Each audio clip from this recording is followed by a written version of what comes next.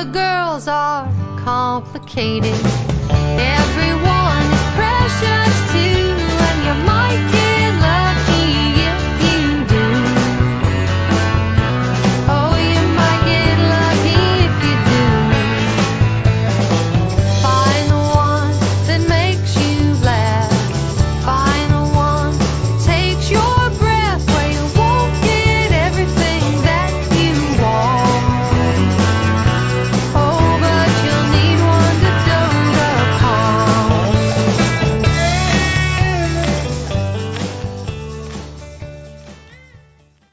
Hello, and welcome to episode 45 of the Christian Feminist podcast on the films of Japanese director Hayao Miyazaki, which are often identified as feminist because of his many young female protagonists. I'm Katie Grubbs, and with me today are Maria Hause and new panelist Maria Chappell. Hi, guys. Hey. We're going to take a quick minute to introduce ourselves so that we can just remind our frequent listeners who Maria and I are, and everybody can get a chance to meet Maria. So, Marie, why don't you go first? Thanks, Katie.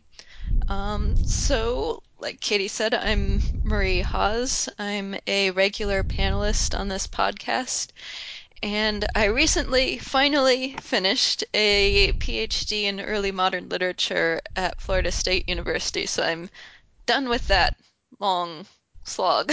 Awesome. And decided what I needed after that was more graduate school. So I'm working on a Master of Arts in Religion with a concentration in women's gender and sexuality studies at Yale Divinity School currently.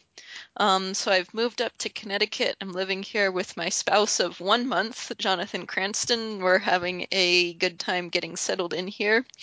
And I'm excited for this episode because Miyazaki is just very fun, but I have to admit I don't really know too much about the background of Miyazaki, and I haven't even seen all Miyazaki films, and I don't really know too much about Japanese films, so I hope that my ignorance will be pardoned in our discussion. But I've definitely enjoyed the Studio Ghibli films that I've seen, and fun fact, once I dressed up as No Face for a tiny little Miyazaki party, so it's fun. That's awesome. Fun times. Love it. Well, thank you so much. Mariah, how about you? Can you introduce yourself? Sure. I'm Maria Chappell. I'm finishing up my PhD at the University of Georgia. I also do early modern things, but I'm kind of double, I don't know, not quite majoring, but I do a lot with DH. And so my project for my dissertation has to do with digitizing some marginalia in one of the special collections books we have. Thanks. And for listeners not familiar with it, DH is Digital Humanities, and Mariah is a person I am often amazed by because I have no technological prowess. So it's a really, really cool area. Also, another fun fact about Mariah for our listeners, which is that she was office mates with myself and Victoria Reynolds Farmer of the CFP when we were all at UGA together. So that's a fun connection. I'm super excited to have her with us today. And I'm Katie Grubbs. I live in Houston, Texas, with my husband, David Grubbs of the CHP, and our 3 children, who are 4 and almost 2 and 7 months old. And I am an adjunct professor of English at Houston Baptist University.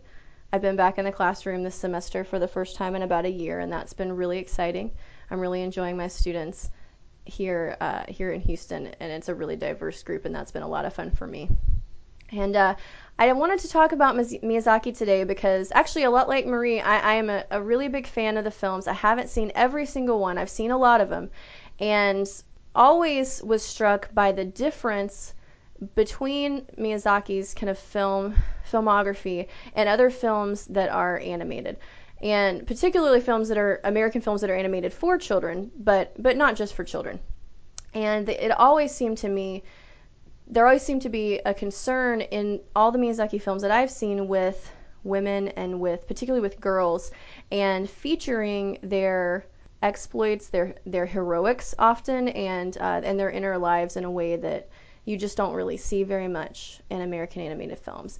And we've seen more of that a little bit more lately with films like Inside Out and Brave, but I think that those films are coming out of a kind of Miyazaki tradition a little bit that's been going on a lot longer than that, right? So Miyazaki, a long time ago, was being interested in stories about girls. And so I think that some of that stuff may have, led into some of these films, particularly when we're going to talk about in just a few minutes. There are some people who work at Pixar who are huge fans of Miyazaki. So we're going to go ahead and move into our knowing section. We're going to talk about a few different things in terms of background before we get a little personal and talk also about our own experiences. So just a few quick things about Miyazaki for our listeners who might not be familiar. So he was born in January 1941 in Japan and was a very small child during the Second World War.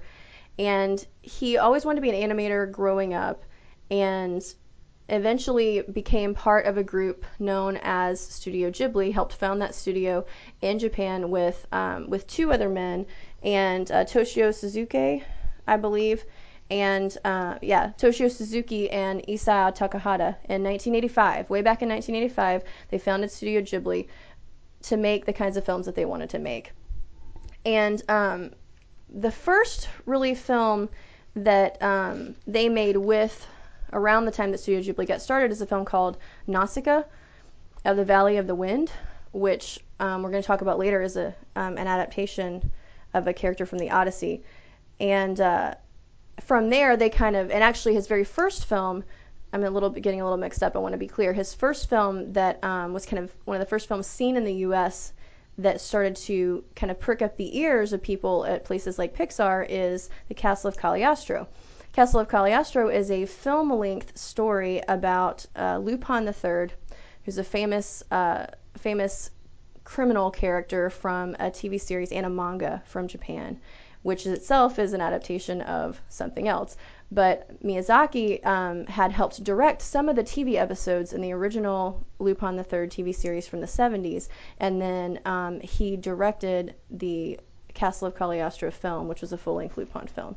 And that was in the late 70s. So then in kind of 1981, Miyazaki comes to America with some other animators, and they screen some bits of Castle of Cagliostro for some animators at Disney. And at that point, that was when it was seen by John Lasseter, who later became just a huge influence in American animation at Pixar. And he was just completely taken with this film, and he thought it was amazing. And he was one of the ones who really championed Miyazaki's films in the American kind of cognizance in the American press later with things like Spirited Away, which is the film that we're going to talk about today in detail.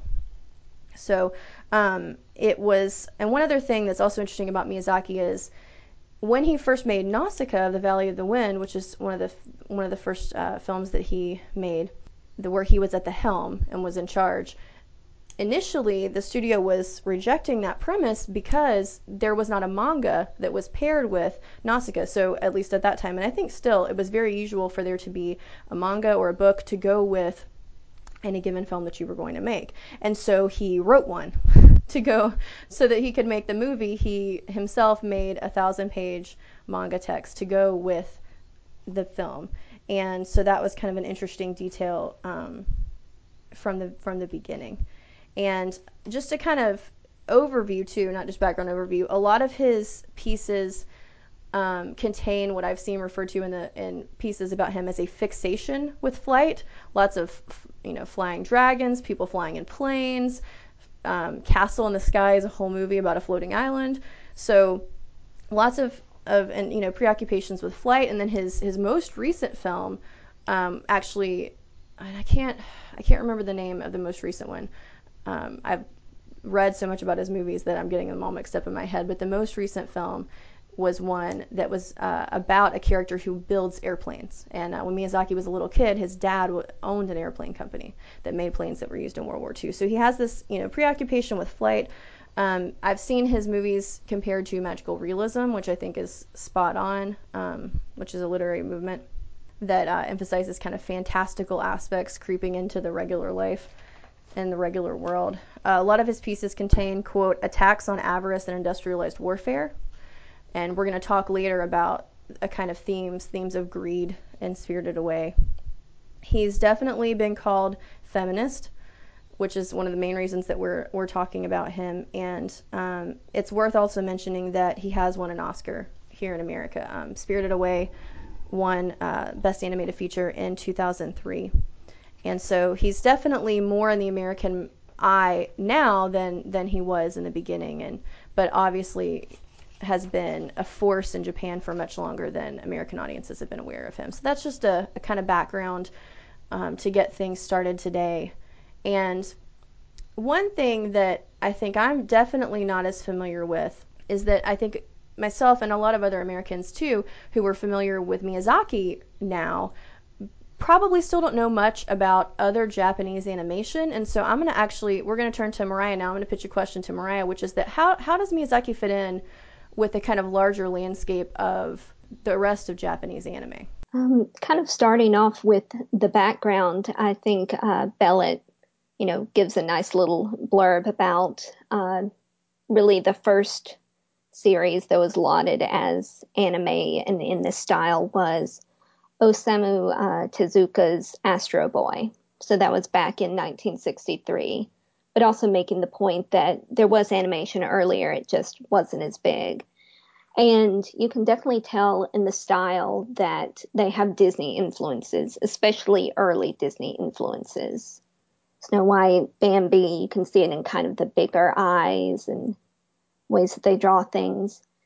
But like Katie was mentioning from the other article, a lot of animes are tied to manga series or other adaptations. So they also have adaptations, but it's usually in a series. It's very much a serial medium, whereas Miyazaki's films, we've got 1 2-hour period to tell this entire tale.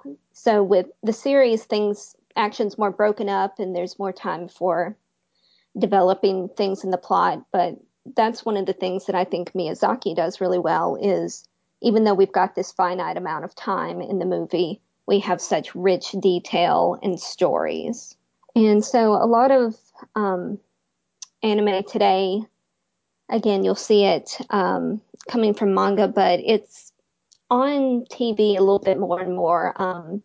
Toonami's always been good about showing them, and a lot of times you'll get the ones that are more suited or geared towards young boys, but starting to see some variety, and you can definitely catch some variety in other places. Anything else you'd like me to speak to about anime? Just this is just because I'm wondering, is it as usual in the rest of Japanese animation that you're familiar with for there to be this kind of focus on a girl protagonist, or is that pretty unusual? It's a mix. So, as I said, there's some that are targeted towards like young boys, shonen young boys, and then there are ones that are shoujo, targeted towards young girls. I think there is a really good mix. Some shows are very like battle fight driven and it's mostly male characters. There are some female characters, but it's really hit or miss whether they're, big protagonists or not. Then you've got other ones where it is more of what we'd think of like, I don't know, a teen girl, like high school show. But then you do get some that are really good about fleshing out all of the characters and kind of balancing that, need for action with more character development. But yeah, nothing quite like Miyazaki's films that I've seen in the anime. Few that are close. It's really interesting to me that he chose to focus on feature-length films, like you said, especially given that it's not as usual in the medium. That's something that's really interesting, I think.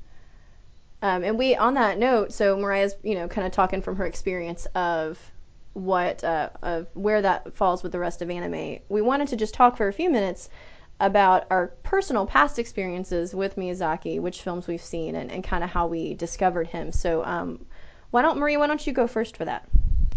Sure, Katie. So when did I first see a Miyazaki film? I think it must have been when I was in undergrad and I saw Castle in the Sky. And then sometime in around that time too, my sister got on this whole Diana Wynne Jones kick and then discovered Howl's Moving Castle as in the film version. So we watched that, which is fun as both book and film. Um, and I haven't seen all of the Studio Ghibli films, but probably Howl's Moving Castle is one of my favorites at least. In terms of least favorite, I'm not sure, but I remember Princess Mononoke as being sort of the least interesting in my memory, but now that I've been reading sort of on the background of the films for this episode, it's made me want to see it again and get a better sense of the film. So it might be more interesting the second time around if I get a chance to see it again. And of course, I like Spirited Away as well, especially the beauty of the images and just the tone of the film. What about you, Mariah? I came to Miyazaki kind of later. I always knew about Miyazaki films and I just instinctively knew I'd like them, but I didn't actually watch one kind of through until the years when I was earlier in grad school. Howl's Moving Castle came on a channel one Sunday afternoon, and so I watched all of it. And of course, I loved it, fell in love with it. Seeing Princess Mononoke, and yeah, it does give a different feel. It's a lot more, I don't know, there's more violent, scary things. Like I was kind of thinking which ones would be suitable for like showing to my nephews or something like that. But and then I agree with Spirited Away. It's a really good film. I'd actually just watched it for the first time. And yeah, I'll have to watch it again, but it and Howl are up there for my favorites. Awesome. Thanks, guys. I kind of had an interesting introduction to Miyazaki because I'd never seen any of his stuff until I think my husband and I think we were married. I think we were already married. I don't think we were engaged anymore. And David said, "Oh, you've never seen Miyazaki?" And so we kind of binge watched all of them. It was when we were living in Athens. So we had access to the awesome Vision Video store. So we kind of just started renting them. And for maybe a week straight, we watched one every night. And so I've seen Castle in the Sky, we've already mentioned. I've seen Nausicaa of the Valley of the Wind, Howl's Moving Castle, Spirited Away. I've seen Porco Rosso, which is one of the few that does not have a girl protagonist. Kiki's Delivery Service, which is adorable. And also Castle of Cagliostro, which is his Lupin the Third movie. And that one I've actually seen several times. And I've seen Spirited Away more than once. The rest just once. I would say my least favorite is probably Nausicaa. And I think that's just because it's a really cool premise, but it was one of the earliest ones, and I think there's a little bit less nuance in the messaging. I feel like the messaging of that one gets a little bit heavy-handed. It's a little bit didactic, the kind of environmental message that's being pushed in a way that I think he sends similar messages to the ones in that film and other films with a little more nuance. So that one's probably my least favorite. But again, it's hard to pick a least favorite because they really are all so good. And I think my favorite probably is Spirited Away in terms of just a film if I was going to sit down and watch a movie. Though I do also really enjoy The Castle of Cagliostro because my husband and I have also watched a lot of the 1970s Lupin the Third TV series episodes, and it's really interesting to watch those and then watch the version of the character that Miyazaki presents because it's very different. But I'm going to not say too much about that now because Bella mentions that, and we're going to talk about her article later. So thanks for sharing your kind of personal experiences. And moving into kind of a reading phase then, we all read a couple of articles this week to do with Miyazaki, and I'm going to pitch the ball now to Marie to summarize a really interesting article. So you go ahead, Marie. Okay, thanks, Katie. So like Katie says, there's a couple articles that are the background reading for this episode, and they'll be linked in the show notes. One is a little bit of an older article from 2014 by Shana F. Jones, and the other one is a more recent article from just a few days ago by Gabriel Bellet. And so we've been referencing and drawing on those in the background section. And so what I'm going to do now is just briefly summarize the Jones article and then give my response to it and open it up for the other panelists' responses. So in this article from 2014 on the site Screen Robot, Jones makes the argument that Miyazaki is, in her words, one of the greatest feminist filmmakers of our time. And she says this is in contrast specifically to Disney. She finds that Miyazaki's films present female characters who are realistic and active and whose virtues, unlike what she finds in Disney, aren't centered on good looks and whose plots don't hinge on heterosexual romance. So Jones comments on the prevalence of female protagonists in Miyazaki films, which is something Katie's been mentioning. And she especially mentions Princess Mononoke from the film of the same name, Nausicaa from Nausicaa of the Valley of the Winds, and Fio from Porco Rosso, who, as Katie mentioned, I think isn't necessarily the central protagonist of the film, but has a fairly pivotal role. So Jones says that Princess Mononoke, unlike Disney's Pocahontas, is remarkable for her political action and her concern for social justice rather than just for how attractive she is to a man.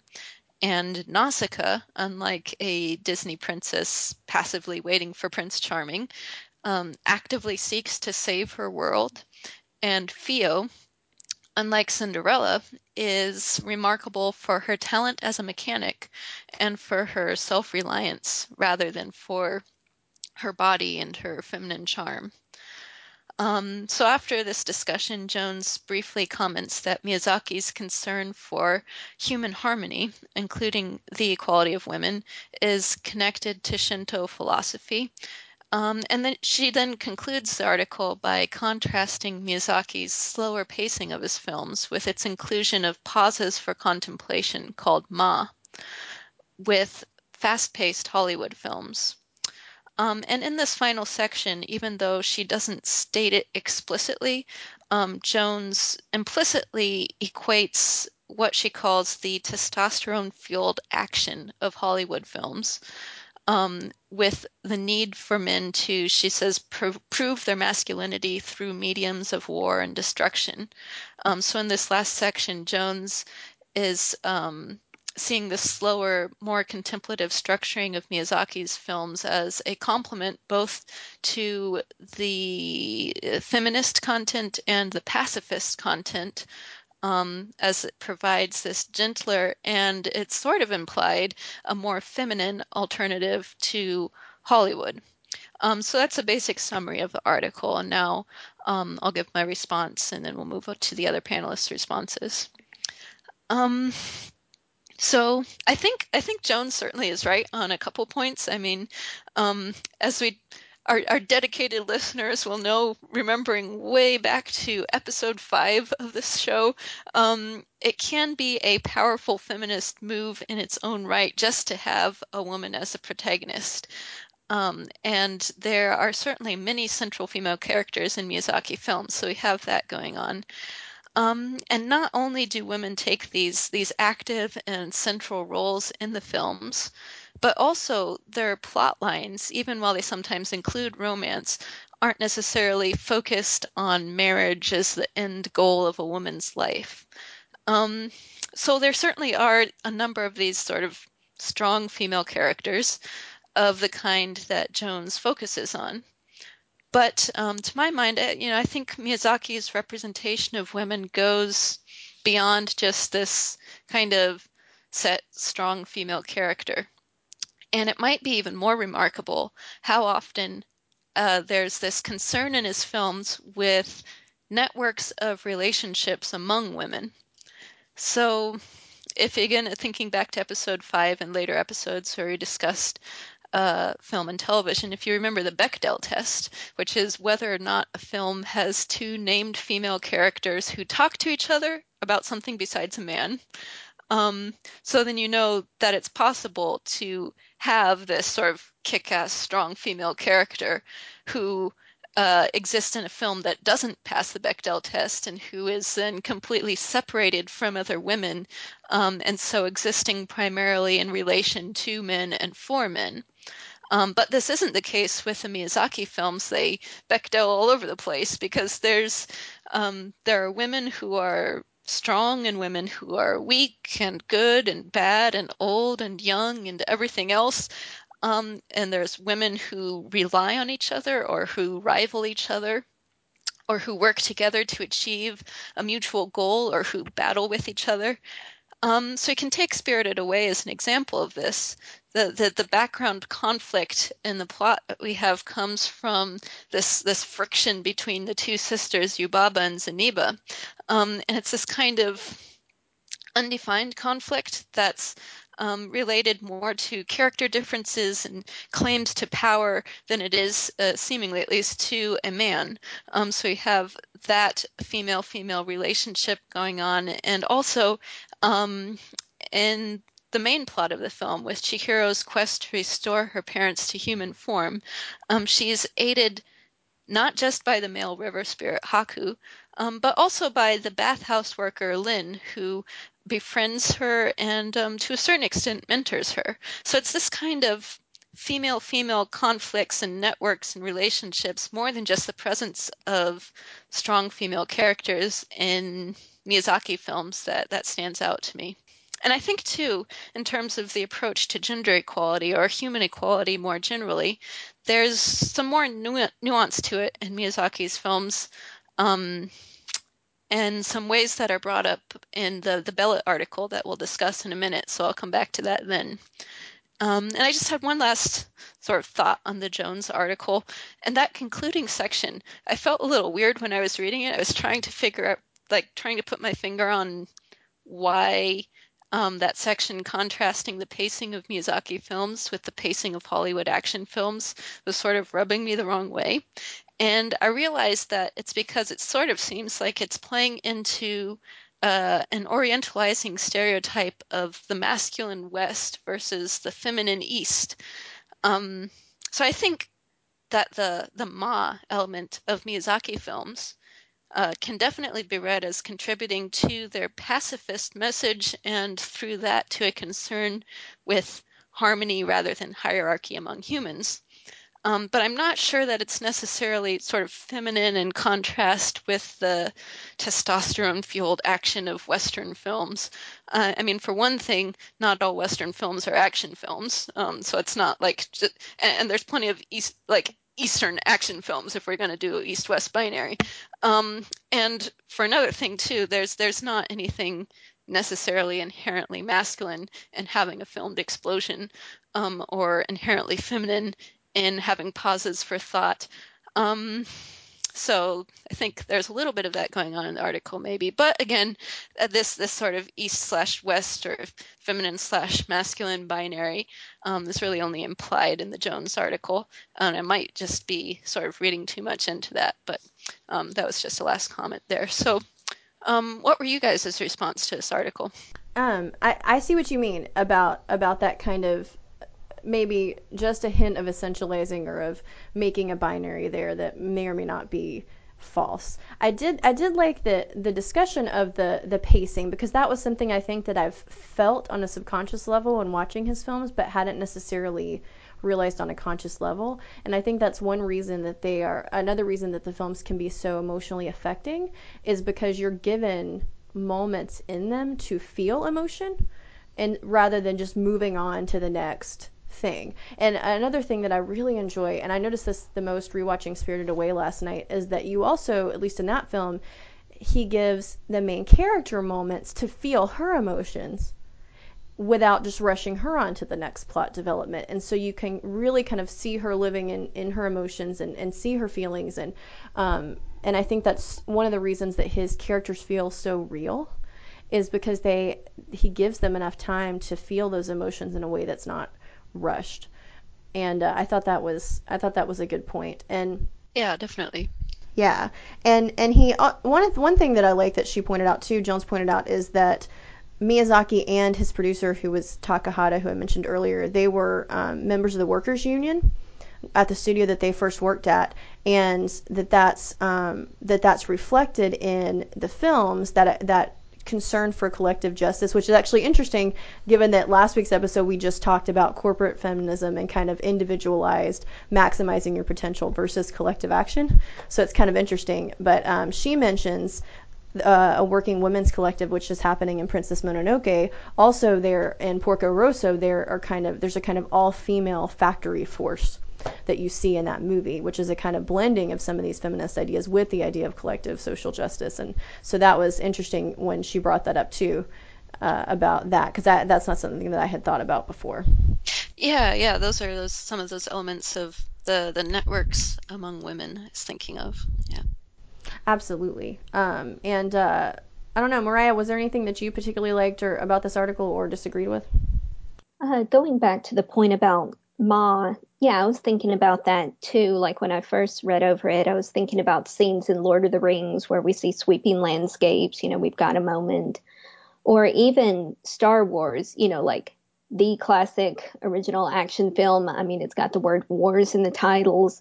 One of the loveliest parts of the first one is when Luke is looking over at the double sunset on Tatooine, and the John Williams music just swells. We get a moment to feel with Luke his frustration about having to stay there, not getting to go and make his way in the world. Yeah. And I think those are actually that's a good example too of perhaps the kind of maybe that she's making American kind of made films a little bit of a straw man, perhaps, if only as a way of lifting up Miyazaki even more, right? That I think Mariah's right that not every even action movie, and you're right too, Marie, that it's a little bit essentializing, but I do think that you could definitely feel the difference in Miyazaki when you watch the differences of pacing and the differences of emphasis maybe on what things he chooses to point out. I just know in something that I think she doesn't mention, but I think is perhaps I can kind of put down to this idea of Ma, or of giving these moments of pause, is that there are images, like kind of scenes in Spirited Away, that I can picture in my mind at any moment. Like, and it might only be on the screen for 5 seconds, but every frame is so beautiful and has so much potential for provoking thought, that it's just, and I can't do that with other movies. I mean, I've seen so many animated movies made in the States, and I don't often see one like that where I can kind of, and maybe that part of that is because he does build in those pauses so that you can take time to notice the surroundings, take time to notice the scenery and notice the beautiful images behind the characters, because every minute that they're in frame, they're not talking or fighting or doing whatever it is, to take up time.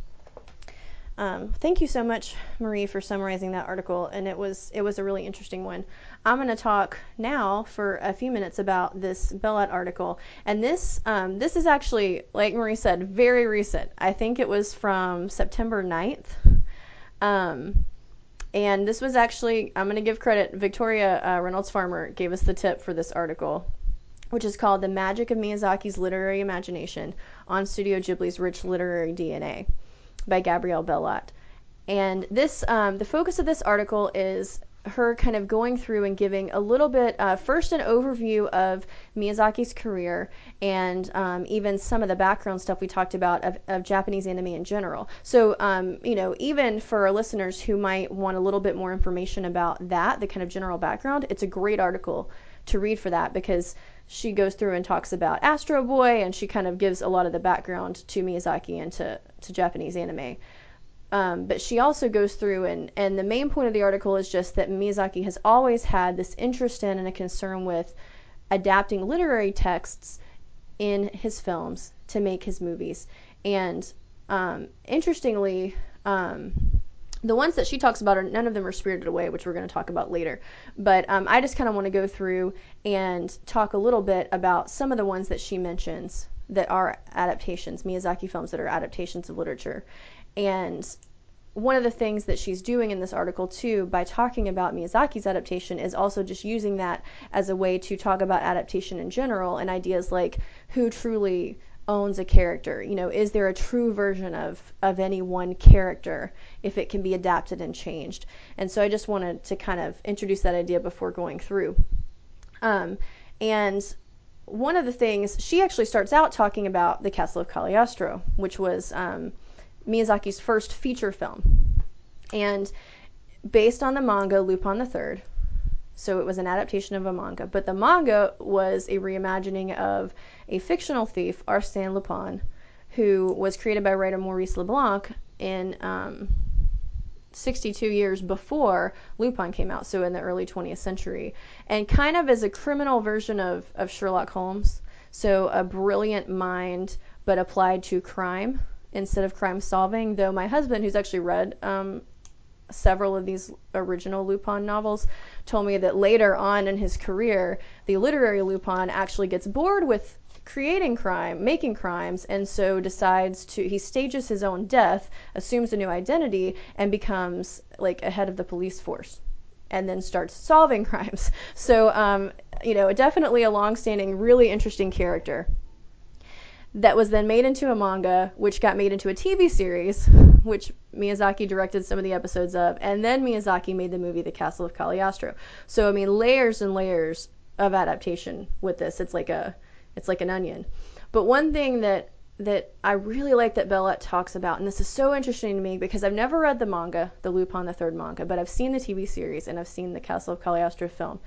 And apparently she says that the Lupin III, who, by the way, sorry, let me back up, he's imagined to be the grandson of the Arsène Lupin, master thief of the late 19th, early 20th century novels. So in the manga, she uses the words crass and amoral. All the Lupins of the manga and the TV series and the Miyazaki film, they're all master thieves, have a kind of cocky, devil-may-care attitude. But the Lupin of the manga, according to Bellot, is ruthless and violent. She says, quote, even raping women who deny his advances, which I didn't know. Interestingly, in the TV series that I've seen, he has ascended slightly so that he's not raping anyone, but he definitely is perpetuating lots of sexual harassment. I feel like he probably is groping a lot of women. He definitely takes kind of liberties with any woman who is a kind of in a service capacity, waitresses or women who are supposed to be helping him, and he has this kind of twisted on off again relationship with Fujiko, who is herself also a thief. And so I told my husband last night, to me the Lupin of the TV series is kind of like a 12-year-old boy set loose with no kind of who has the money and the skills to do anything he wants, and so he's not an appealing character per se, though he's often funny.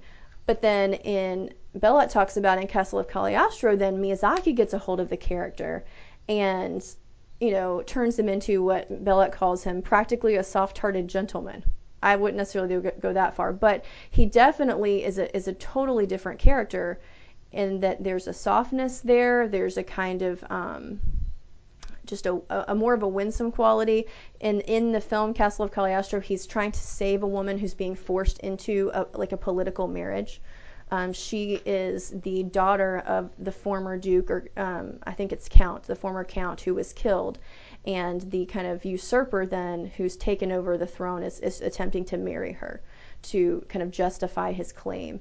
And Lupin's whole task in the film, not whole task, but one of the main tasks is he wants to save her from this arranged marriage. So it's something that I feel like the Lupin of the TV series would never have even cared about if there wasn't a prophet in it, I guess. And then I have no idea if that would have ever happened in the manga. So it's this kind of evolution, as it were, in the character. And she also points out that Miyazaki's alterations of the character divided people who were fans of the manga. Some people liked it, some people were upset because it is so different. And so then she says Miyazaki's film begs the question, is his Lupin the same as the original creator's Lupin? Is any adapted character the same as the original? And the answer must be both yes and no.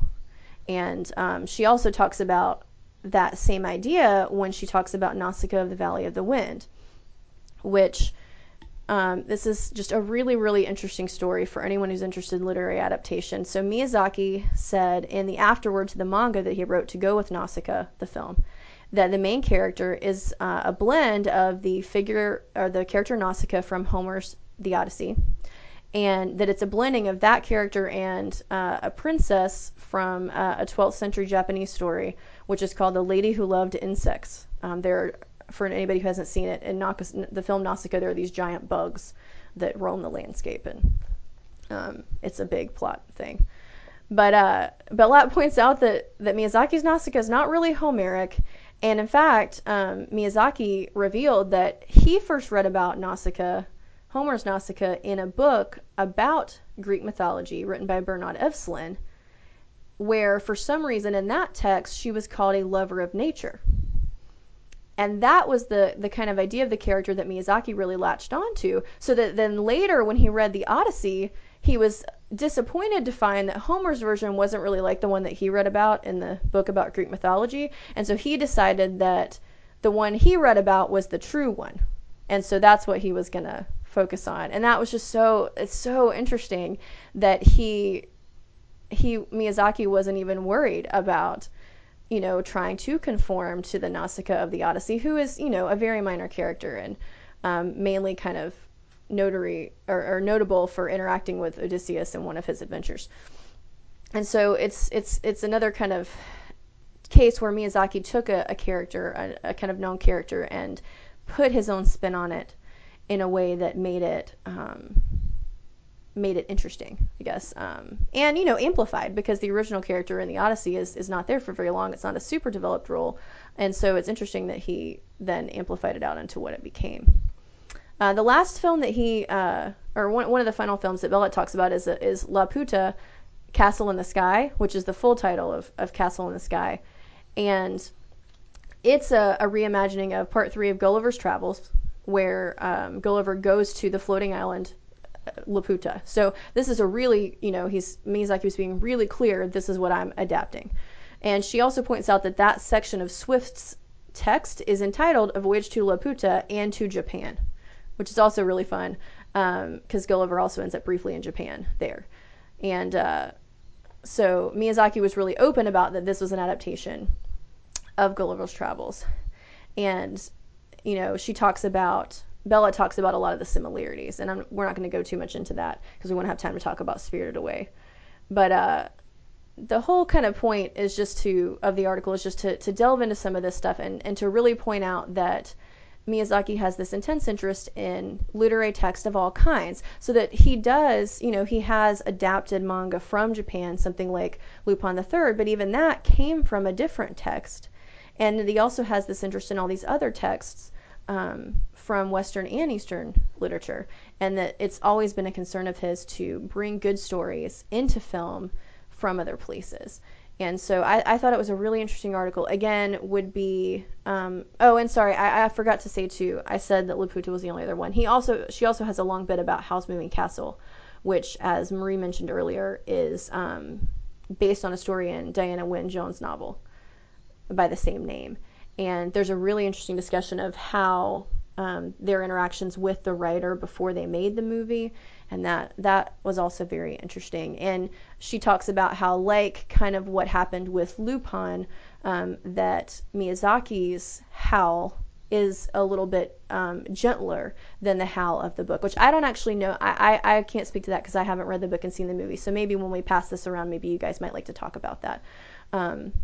And then, she kind of finishes with a discussion of his final film, which I had forgotten the title earlier. The final film was The Wind Rises, about building fighter planes. And so I just want to kind of end here with a quote from the end of the article.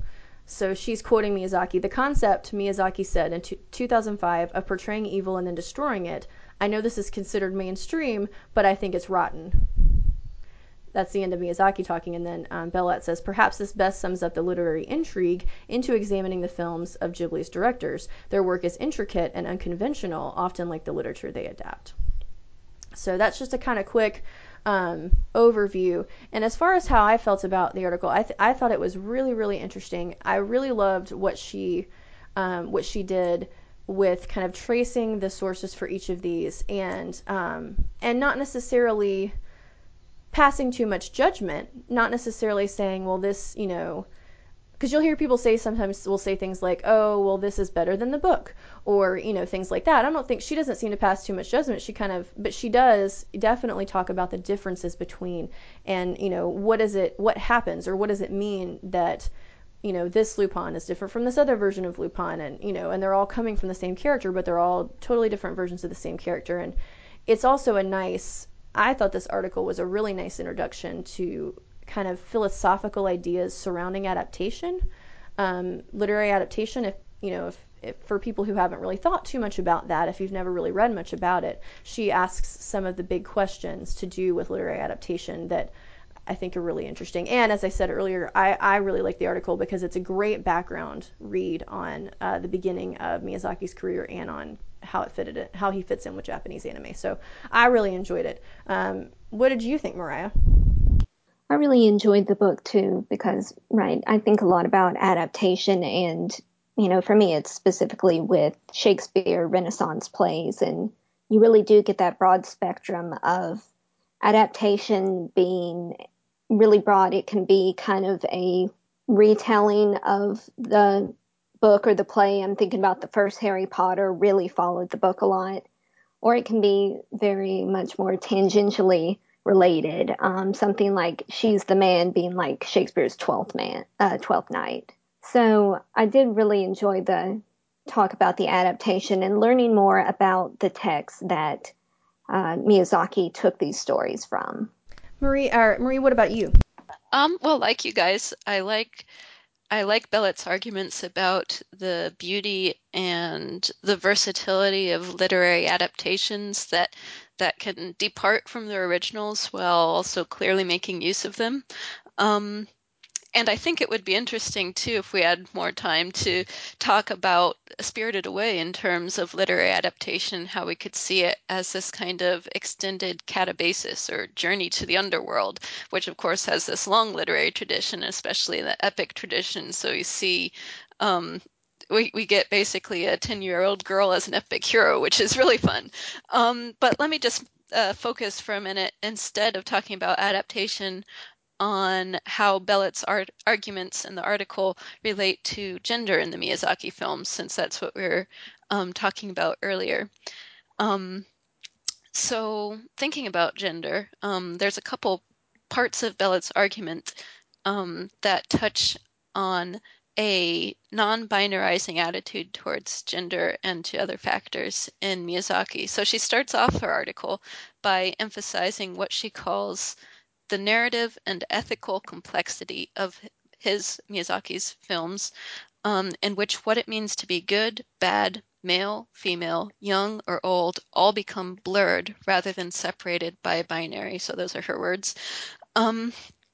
And she connects this to what Katie mentioned at the end of the article, the quote from Miyazaki about it being rotten to just portray evil and then destroy it. So that's not the main drive of his plots. Instead, it's a little bit more blurry.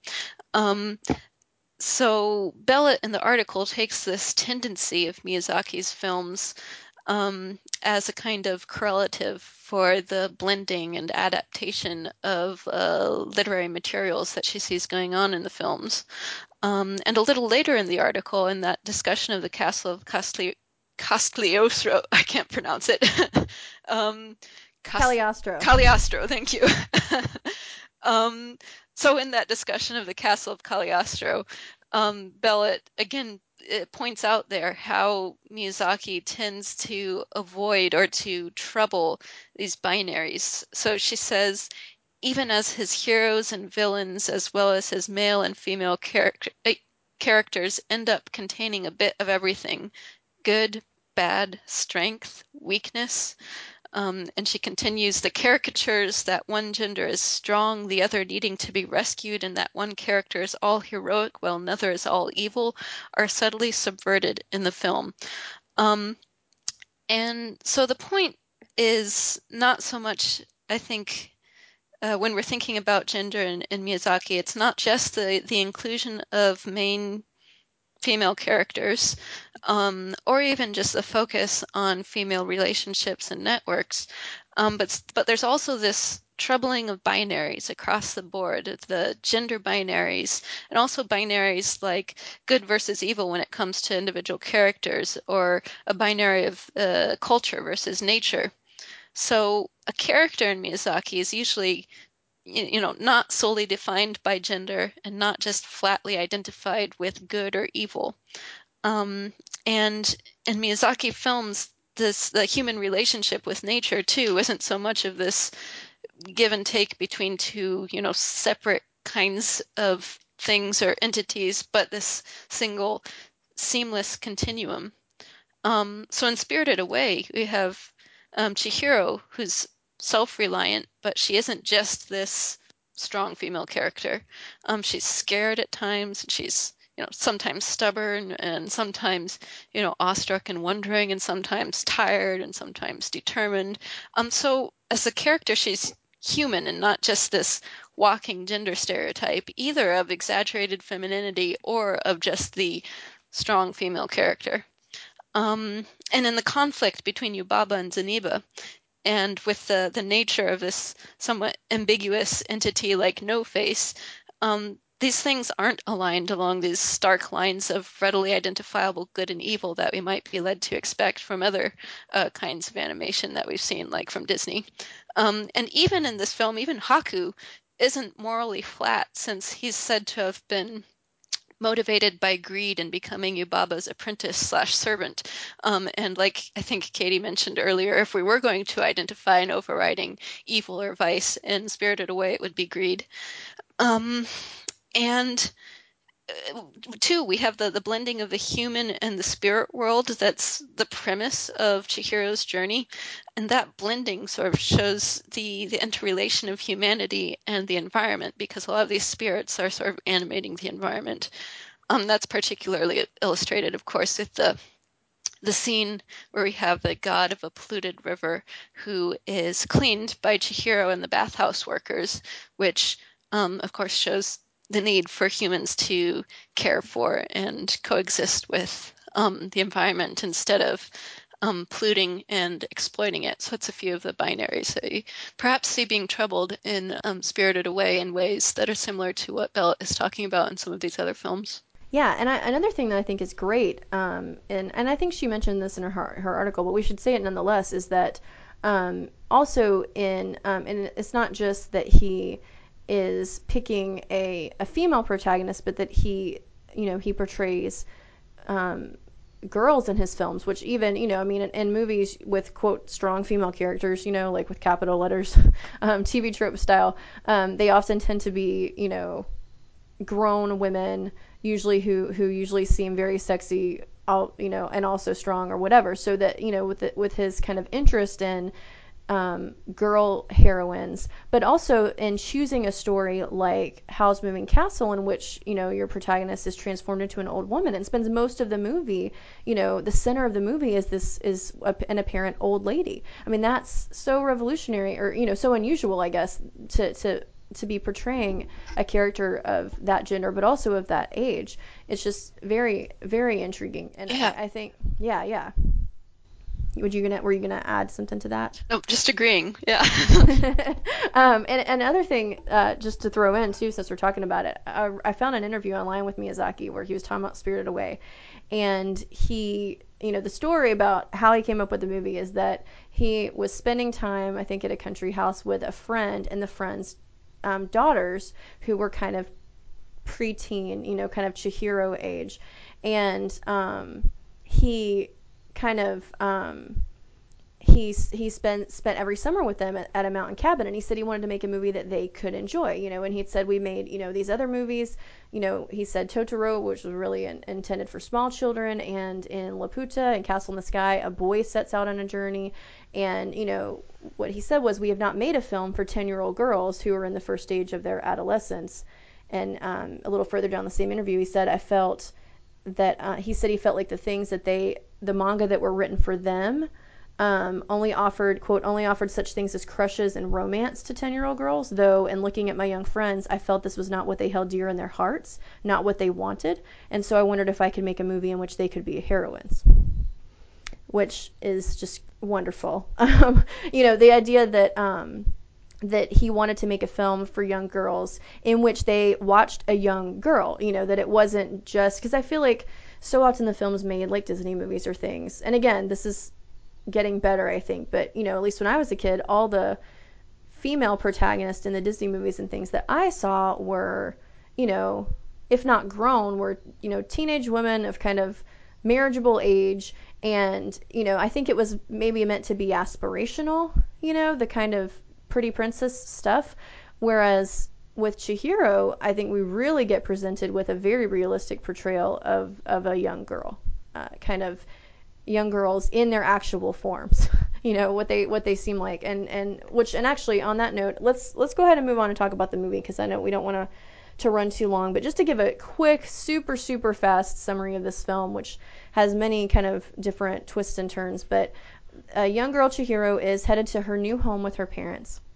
They're moving to a new house, and she is very sullen about this and not happy about it, and they find a strange tunnel in the woods and walk through it and find what appears to be an abandoned town.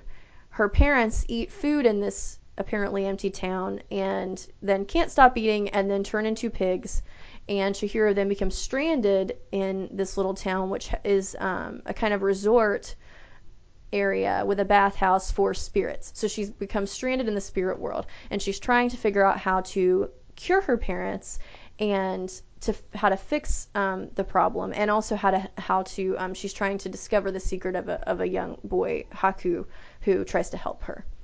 And so she gets given various jobs in the bathhouse, and that's kind of the basic story of the movie. And I wanted to kind of just start talking about Spirited Away by asking you guys, what do we think about the depiction of Chihiro? What did you think about her as a character, as a young girl character? Yeah, I really liked it. And like you said, at the beginning, she is very much like a 10-year-old girl who's moving to a new school away from her friends. She's, a little sullen, petulant, not very happy. But, then we get by the end, she's like, I got this. I can take a new school, new people, new place easily. Because we really do see her grow and realistically go from, at 10 years old, none of us are perfect, to she's gone through all of this. She's stronger and more sure of herself. And now she's, a 10-year-old going on who has confidence in herself. Yeah, I liked the sort of realistic approach to depicting her and her character and the variety of, emotions and attitudes that are allowed to her.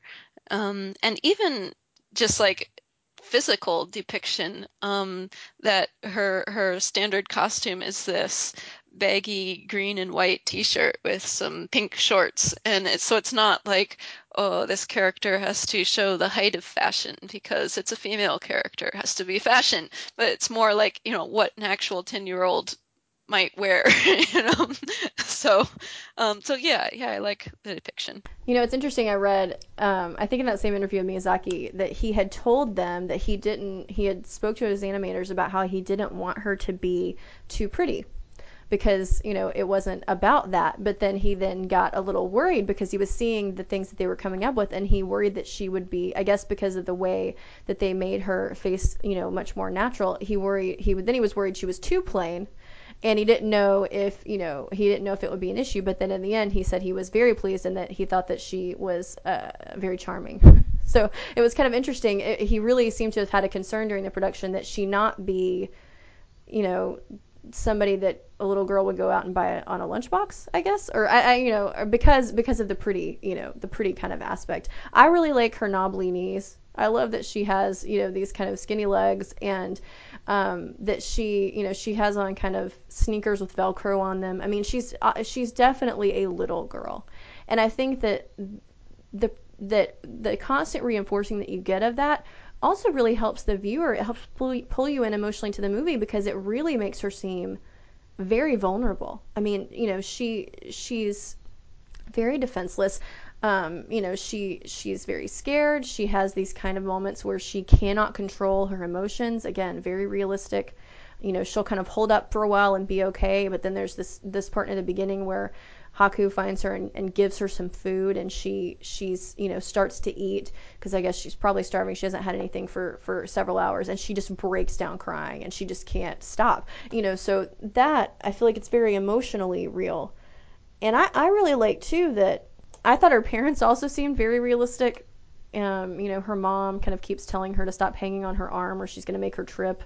And, Dad keeps talking about, I got 4-wheel drive in my car, and, don't worry, I'll use my credit card to buy some food. It seems like a very real kind of family. And I also like that there's not a kind of lesson. I guess that Chihiro is kind of sullen in the beginning, and then she becomes embroiled in this fantastical other world, and there are these dangers, and that she becomes a more confident person. But what does not happen is Miyazaki does not try to teach us a lesson about how you should appreciate your parents. She doesn't come back from the spirit world and suddenly look at her parents in a new light and, become a different, more appreciative kid who doesn't complain about moving away. That it's not about that. It's not a tale of, it's not a morality tale of you shouldn't be sullen, but you should appreciate your parents. And I've always appreciated that about the movie.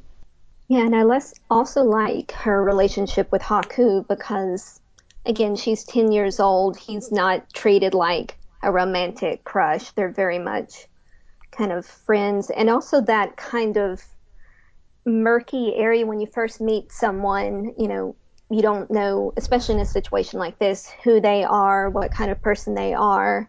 She hears all these bad things from the other bathhouse workers. So she's also dealing with, something we do, meeting new people. But, in the end, she kind of judges him by how he's treated her, how, he seems. Even though people think he's bad, she can see, the nice person who fed her food and helped her get away. Yeah. Oh, yeah. And I think that's another one of my favorite parts of the film. And this goes back to what Marie was talking about, and about rejecting binaries. But I think, we've said before, one of the big lessons, or well, not lessons, but one of the big themes of the movie is greed. So that, when Chihiro and her parents find the abandoned town but then there's inexplicably there's all this delicious food, Chihiro doesn't eat it because she's suspicious of the whole situation. Her parents do eat and can't stop eating and turn into pigs. And then and at various points in the film you see pens and pens and pens of pigs. The implication clearly being that lots of people have been unable to resist and have turned greedy. There's also other scenes later where No Face, the spirit No Face, is giving out gold, and all the bathhouse workers are going crazy, trying to do whatever they can to get more of these gold nuggets. But I feel like that's kind of a big, on the surface, big film, theme of the film is greed. But to me, one of my favorite things about this movie is that kind of underlying that is a kind of more subtle idea that appearances aren't the most important thing. Or like Victoria said, or not Victoria, I'm thinking about our other office mate. What Mariah said is, that Haku is ambiguous. It's not totally sure what he's like, what his true nature is, but in the end, he turns out to be a friend, and he turns out to be a helper to her. And then you've got other people. You've got No Face, who seems kind of scary, and who does turn scary later under the influence of the bathhouse people, but who at heart is just a lonely kind of spirit, someone who wants a place to belong. Yubaba looks kind of scary, and acts very scary, but underneath, but she's not completely evil. And so again, it's rejecting the binaries, but it's also, I think, making a point about you can't really judge by appearance. You can't look and go, oh, well, that No Face, he looks evil. Or in the beginning, Chihiro encounters the radish spirit, who's a kind of tall, globby white mass of a thing who looks pretty scary, and you're thinking, oh, this is probably going to be a bad guy, and he helps her. So, that is always also underlying some of these other themes too, and I think that that's one of the best things about the film. Did you guys? I wanted to ask you, because we've just kind of been lauding. Is there anything about the movie that you don't like, or just could seem problematic? I wanted to bring up something I do like that's just sort of small, but then also something that seems sort of problematic, maybe. Um, the small thing I liked so much is I just have to mention the soot sprites are just so cute because Yes. just these cutest little bouncy balls, and it's probably one of my favorite parts of the film when they're there and they fall down, like they pretend to fall down so that Chihiro will carry their pieces of coal. And I mean, of course, there's probably some comment being made about like industrialization and like the exploitation of workers and something like that, but they're just such cute little soot sprites. So I just had to get that out there. So good. But the possibly problematic thing, like I'm not sure that it's there's no possible romance element with Chihiro and Haku, because I mean, at least with some of the comments from the other characters in the film, like the boiler room man, when Chihiro is like tending to Haku and he's like, ah, that's love or something like that, which is just a little bit, hmm, I don't know, a little bit weird maybe, especially with like such a huge generational gap if Haku's this ageless river spirit, I don't know, but then of course on the other hand, if we're going to look at it that way, 10-year-olds do have crushes, so it could be realistic to portray that. And then also, on the other hand, since Haku is a river spirit and his relationship with Chihiro goes back to the time when she was a younger child and fell into the river and was protected by him, is the relationship then just supporting this harmony of humanity and nature theme that we have going on? But I don't know, it was a little bit still slightly weird to me, maybe. Yeah, and I kind of thought of it more in terms of, oh, they're expanding the ideas of love, because as we know, not all love's romantic love, and kind of made me think of Frozen. The love there that breaks the curse isn't the romantic love, it's between sisters. So yeah, they do kind of leave it ambiguous as to whether it is like, yeah, crush, romantic love, or friendship, but it seemed like it wasn't pushing it down our throats that, oh, they're in love. Yeah. Yeah, and it's also maybe this is reading too much into the kind of genesis of the film, but it could also be if Miyazaki's imagining making a movie for a girl of that same age, that it's a very kind of liminal time, right, of that kind of preteen time where you might have crushes on, people that boys that but also, have, really intense platonic friendships. And so I think maybe that's also a kind of nod to, maybe there were some girls who watched the film when it was new who went, oh, they're so a couple, or they should be together. And then other girls who watched the movie and read it as friendship. And it can kind of go either way, perhaps, because of that ambiguity. I see what you mean though, Marie. It is a little weird, particularly when he is kind of painted as a this river spirit who, because the other river spirit that we see, the one who comes in polluted, when that river spirit is cleansed, the form that you see is kind of a mask image that looks like a super old lined old man face. So it's interesting, whereas Haku looks totally different, in his seemingly human form, he looks like a young boy, but then his other form is a dragon. So yeah, it's kind of interesting that the way that that's portrayed. To me, the really only not problematic thing, but one thing that's interesting to me and not completely positive is that it's never totally clear with one of the characters we mentioned before, the character of Lynn, who she kind of takes Chihiro under her wing, under her protection, and teaches her how to survive in the bathhouse and is a friend to her. It's never totally clear how she fits in. She looks human. I mean, she doesn't have an obviously different form, you know. I mean, there's all kinds of people working in the bathhouse who aren't people, right? There are frogs of various sizes. There are all different kind of monster-looking things. She looks human, but we don't know if it's never told. Is she a human person who wandered into the spirit world like Chihiro and just like went native? You know, is she a spirit and this is her form? At one point she says that she wants to get out of the bathhouse one day and take the train that only goes one way in the film, and leave. But, you know, we don't see that happen before the end of the film. So it's just, I felt like that's the only thing to me, one of the few things about the film that to me is unsatisfying, is that she's such a great character and so interestingly written, and I found myself wanting to know what happened to her. You know, does she ever escape the bathhouse? Like, but in the end, I guess the whole point is that it's Chihiro's journey. She's the center of the story, you know, and so everything that happens, you know, in the bathhouse and her adventure, you know, when she leaves that world, it comes to an end.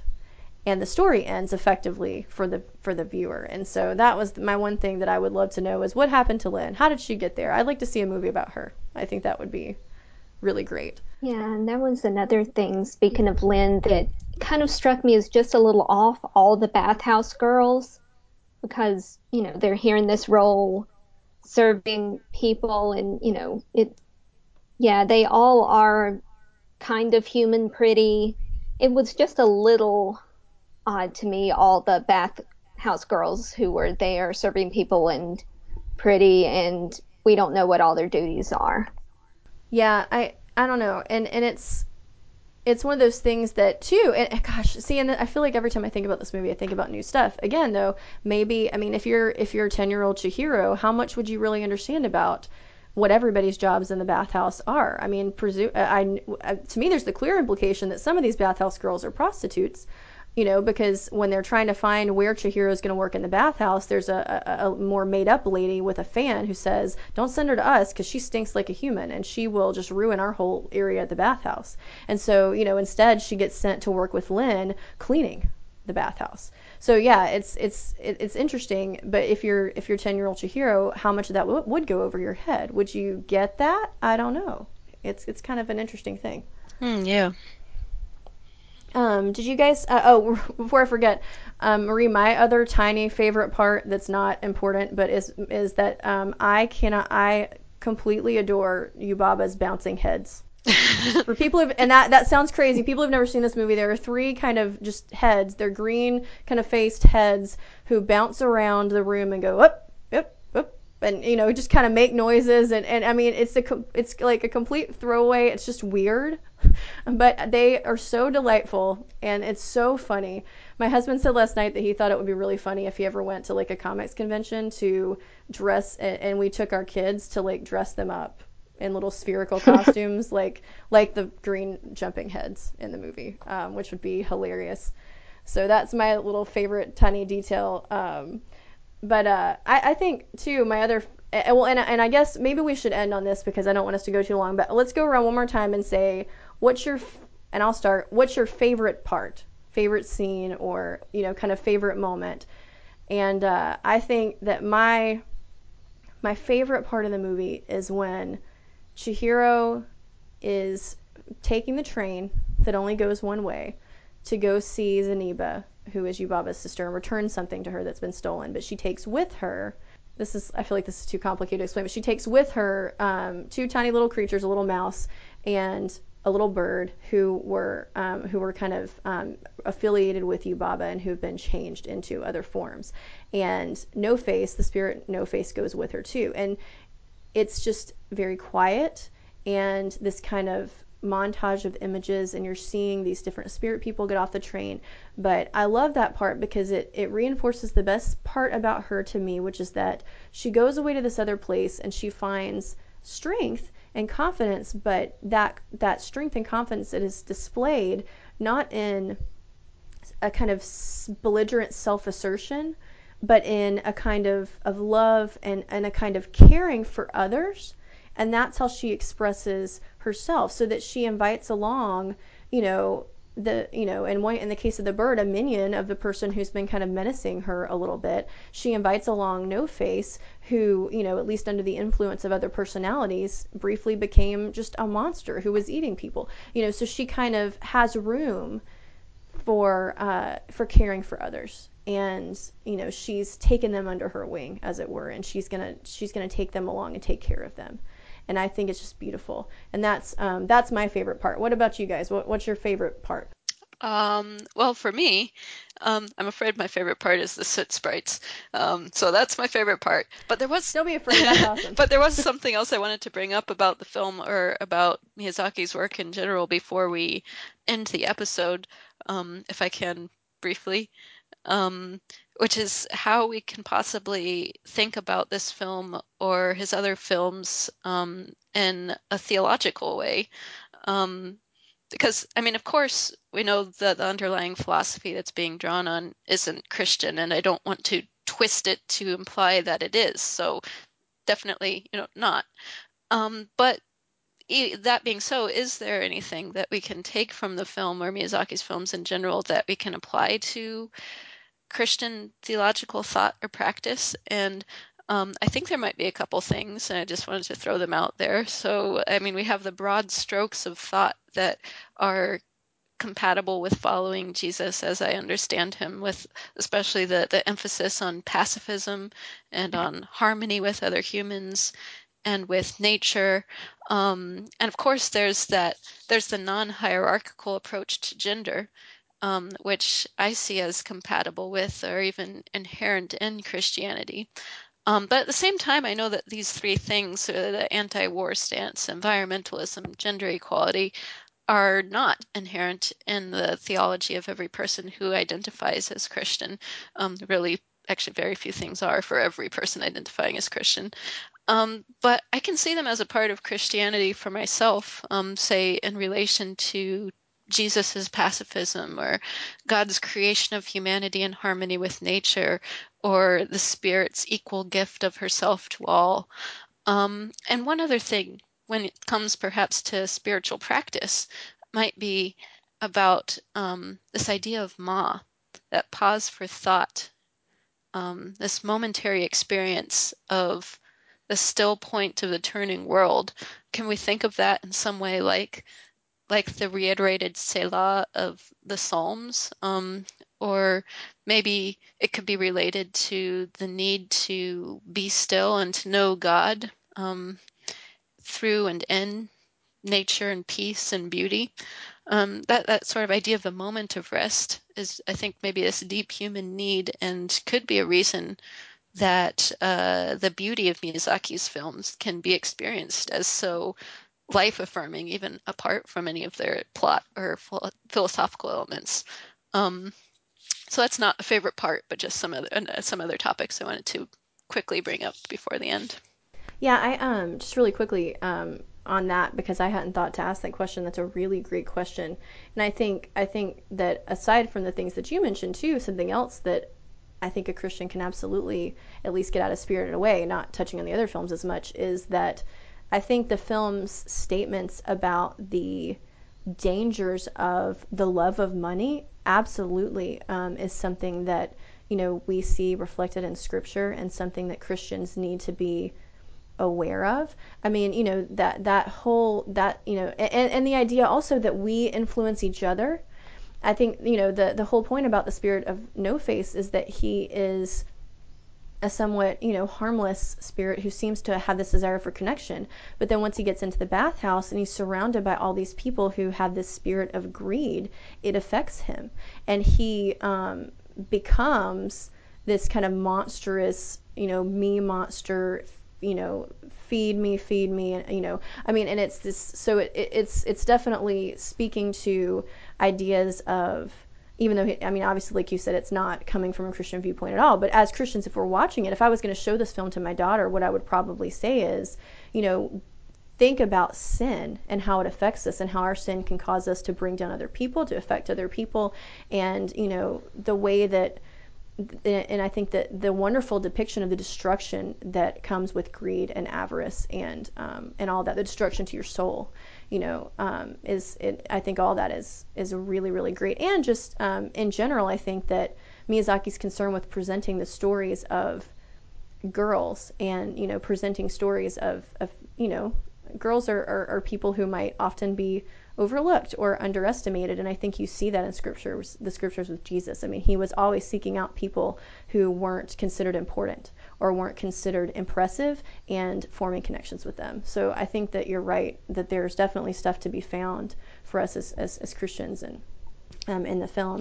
Mariah, what about you? What did you love the most about the film? It's really hard to pick one thing. It was just all gorgeous. Like you'd mentioned before, the town, just walking through, even when it's empty or then when it's starting to fill with spirits, and just really Chihiro's journey through everything, just having to deal with one thing after another and trying to make it to her goal. And thinking about what you were saying about No Face, I really love the scene where No Face is at his most monstrous, eating everything, and he's asking for her, and he offers her gold. He's like, "Do you want gold?" She's like, "No, I have to go," because she has to go help Haku. He offers, "I'll give you whatever," and she just keeps turning him down. And then she's got that magical gift from the river spirit, and even though she was kind of saving it to help her parents and get away, she gives it to him because, she figures he needs it, and he starts regurgitating all the bad things he'd taken in. So that sacrifice really, kind of redeemed him from the monster. Awesome. Well, thank you guys for those thoughts. And for any listeners who have not been convinced yet, go watch Spirited Away. Even if you've never seen any Miyazaki, it's a wonderful story, and I think a great kind of entry into his filmography, because it's got so many of the elements that people so admire, and in him, kind of at their apex, I think. For our last little section, we're going to do, as we always do, we're going to pass on and recommend some things for our listeners. And my recommendation today is I'm going to recommend a series of young adult novels by Terry Pratchett, who is a very, very well-known fantasy novelist and has written many, many books for adults. But he has a series of YA novels that feature a character called Tiffany Aching, who is a young witch. And to me, the reason I'm recommending this series of books, and the first book in that little series is called The We Free Men, is that to me those books have always seemed kind of tailor-made for Miyazaki. I have told my husband so many times, every time I reread those books, I keep telling him that I wish Miyazaki would get a hold of them and make them into movies, because Tiffany in the first book is, I think she's 8 or 9 years old, so a young girl. She's kind of doesn't feel like she fits in with her family. She comes from a farm family, but she has these big ideas, and she's interested in words, and she's very self-aware, and she has an adventure and kind of falls into a fantastical world. And the first book is very much a kind of appropriation or imagining of lots of different stories, like Alice in Wonderland, and particularly Labyrinth, because Tiffany goes into the world of the fairies to rescue her little brother. So they're fantastic books. Unlike other Terry Pratchett books, because they're YA, they actually have chapter divisions. Anybody who's a Pratchett fan will know that his adult books have no chapter divisions, which make it really easy to just get immersed and go, oh, it's been 6 hours and I'm still reading. So they're formatted slightly differently from his adult books, but they're wonderful. And some characters that appear in the other Terry Pratchett novels pop up in the Tiffany Aching books, notably some of the witch characters like Granny Weatherwax and Nanny Ogg. So that's my recommendation for today, is Terry Pratchett's The We Free Men, starring Tiffany Aching. How about you, Marie? Well, I will also give a fantasy recommendation, which seems appropriate with, the content of Miyazaki's films. So I'm actually only halfway done reading this book, but I love it so far. It's a fantasy novel that came out last year. It's by Zen Cho, and it's called Sorcerer to the Crown. And it's set in Regency, England. And it's this alternate past England that incorporates magic sort of along the lines of what you get in Susanna Clarke's Jonathan Strange and Mr. Norrell, or in Mary Robinette Kowal's Shades of Milk and Honey. But what makes this book particularly interesting in terms of its content is that it includes an explicit emphasis both on gender equality in terms of female magicians who are attempting to assert their equality in this male-dominated field of magic, which is something that Kowal's book does a lot of. But it also addresses the situation of people of color in this setting, which is something that Clarke does slightly. But it's here a more central concern because the two main characters are people of color. But beyond that, it's just an enjoyable book. It's so lighthearted and fun. It's very sort of Georgette Heyer-like in its language and its plot elements, if Georgette Heyer had written about magic or about people of color. So again, the author of this book is Zen Cho, and the title is Sorcerer to the Crown. Awesome. How about you, Maria? The first thing I thought of, kind of a little thing, was that last season on The Simpsons, they have this little like dream sequence that really does pay tribute to Miyazaki. You've got the characters imagined as different people, like Mo the bartender is Turnip Head. One of the older women, Agnes Skinner's now the witch, Baba. So I really like that as a little tribute. And then I was thinking, as far as kind of getting into animes, if you want to get more into the Japanese animation style and want to start with one that was like a manga series initially, Fruits Basket is really sweet. And also Inuyasha. Inuyasha is more like the action. You know, there are a lot of sword fights, but it is also described as being like a Japanese fairy tale. It does have some really strong women characters, and it was written by a woman, Rumi. I'm forgetting her last name, but yeah, I really enjoyed those and think they might fit well with Spirited Away if you're kind of wanting a little introduction into the series. Thank you so much. And thanks for listening today. We actually have a quick announcement before we end. Some of you might have seen this on our Facebook page, but if you have not, we are on a search for some new panelists for our podcast. So if you are a regular listener and you've always wanted to get in on the conversation, then please email us at christianfeministpodcast@gmail.com. We would love to have you. So thank you so much for listening to the Christian Feminist Podcast. We'd love to hear from you. If you want to be a panelist, if you have topic or reading recommendations for future shows, or if you just want to talk to us, you can do so at christianfeministpodcast@gmail.com. For show notes for this episode and other episodes, check out christianhumanist.org. And the Christian Feminist Podcast is a member of the Christian Humanist Podcast Network. Kristen Philippic is our publishing liaison. For Marie Hause and Maria Chappell, I'm Katie Grubbs. Tune in 2 weeks for an episode on singleness and the church. And until then, in essentials, unity, and non-essentials, liberty, and in all things, love.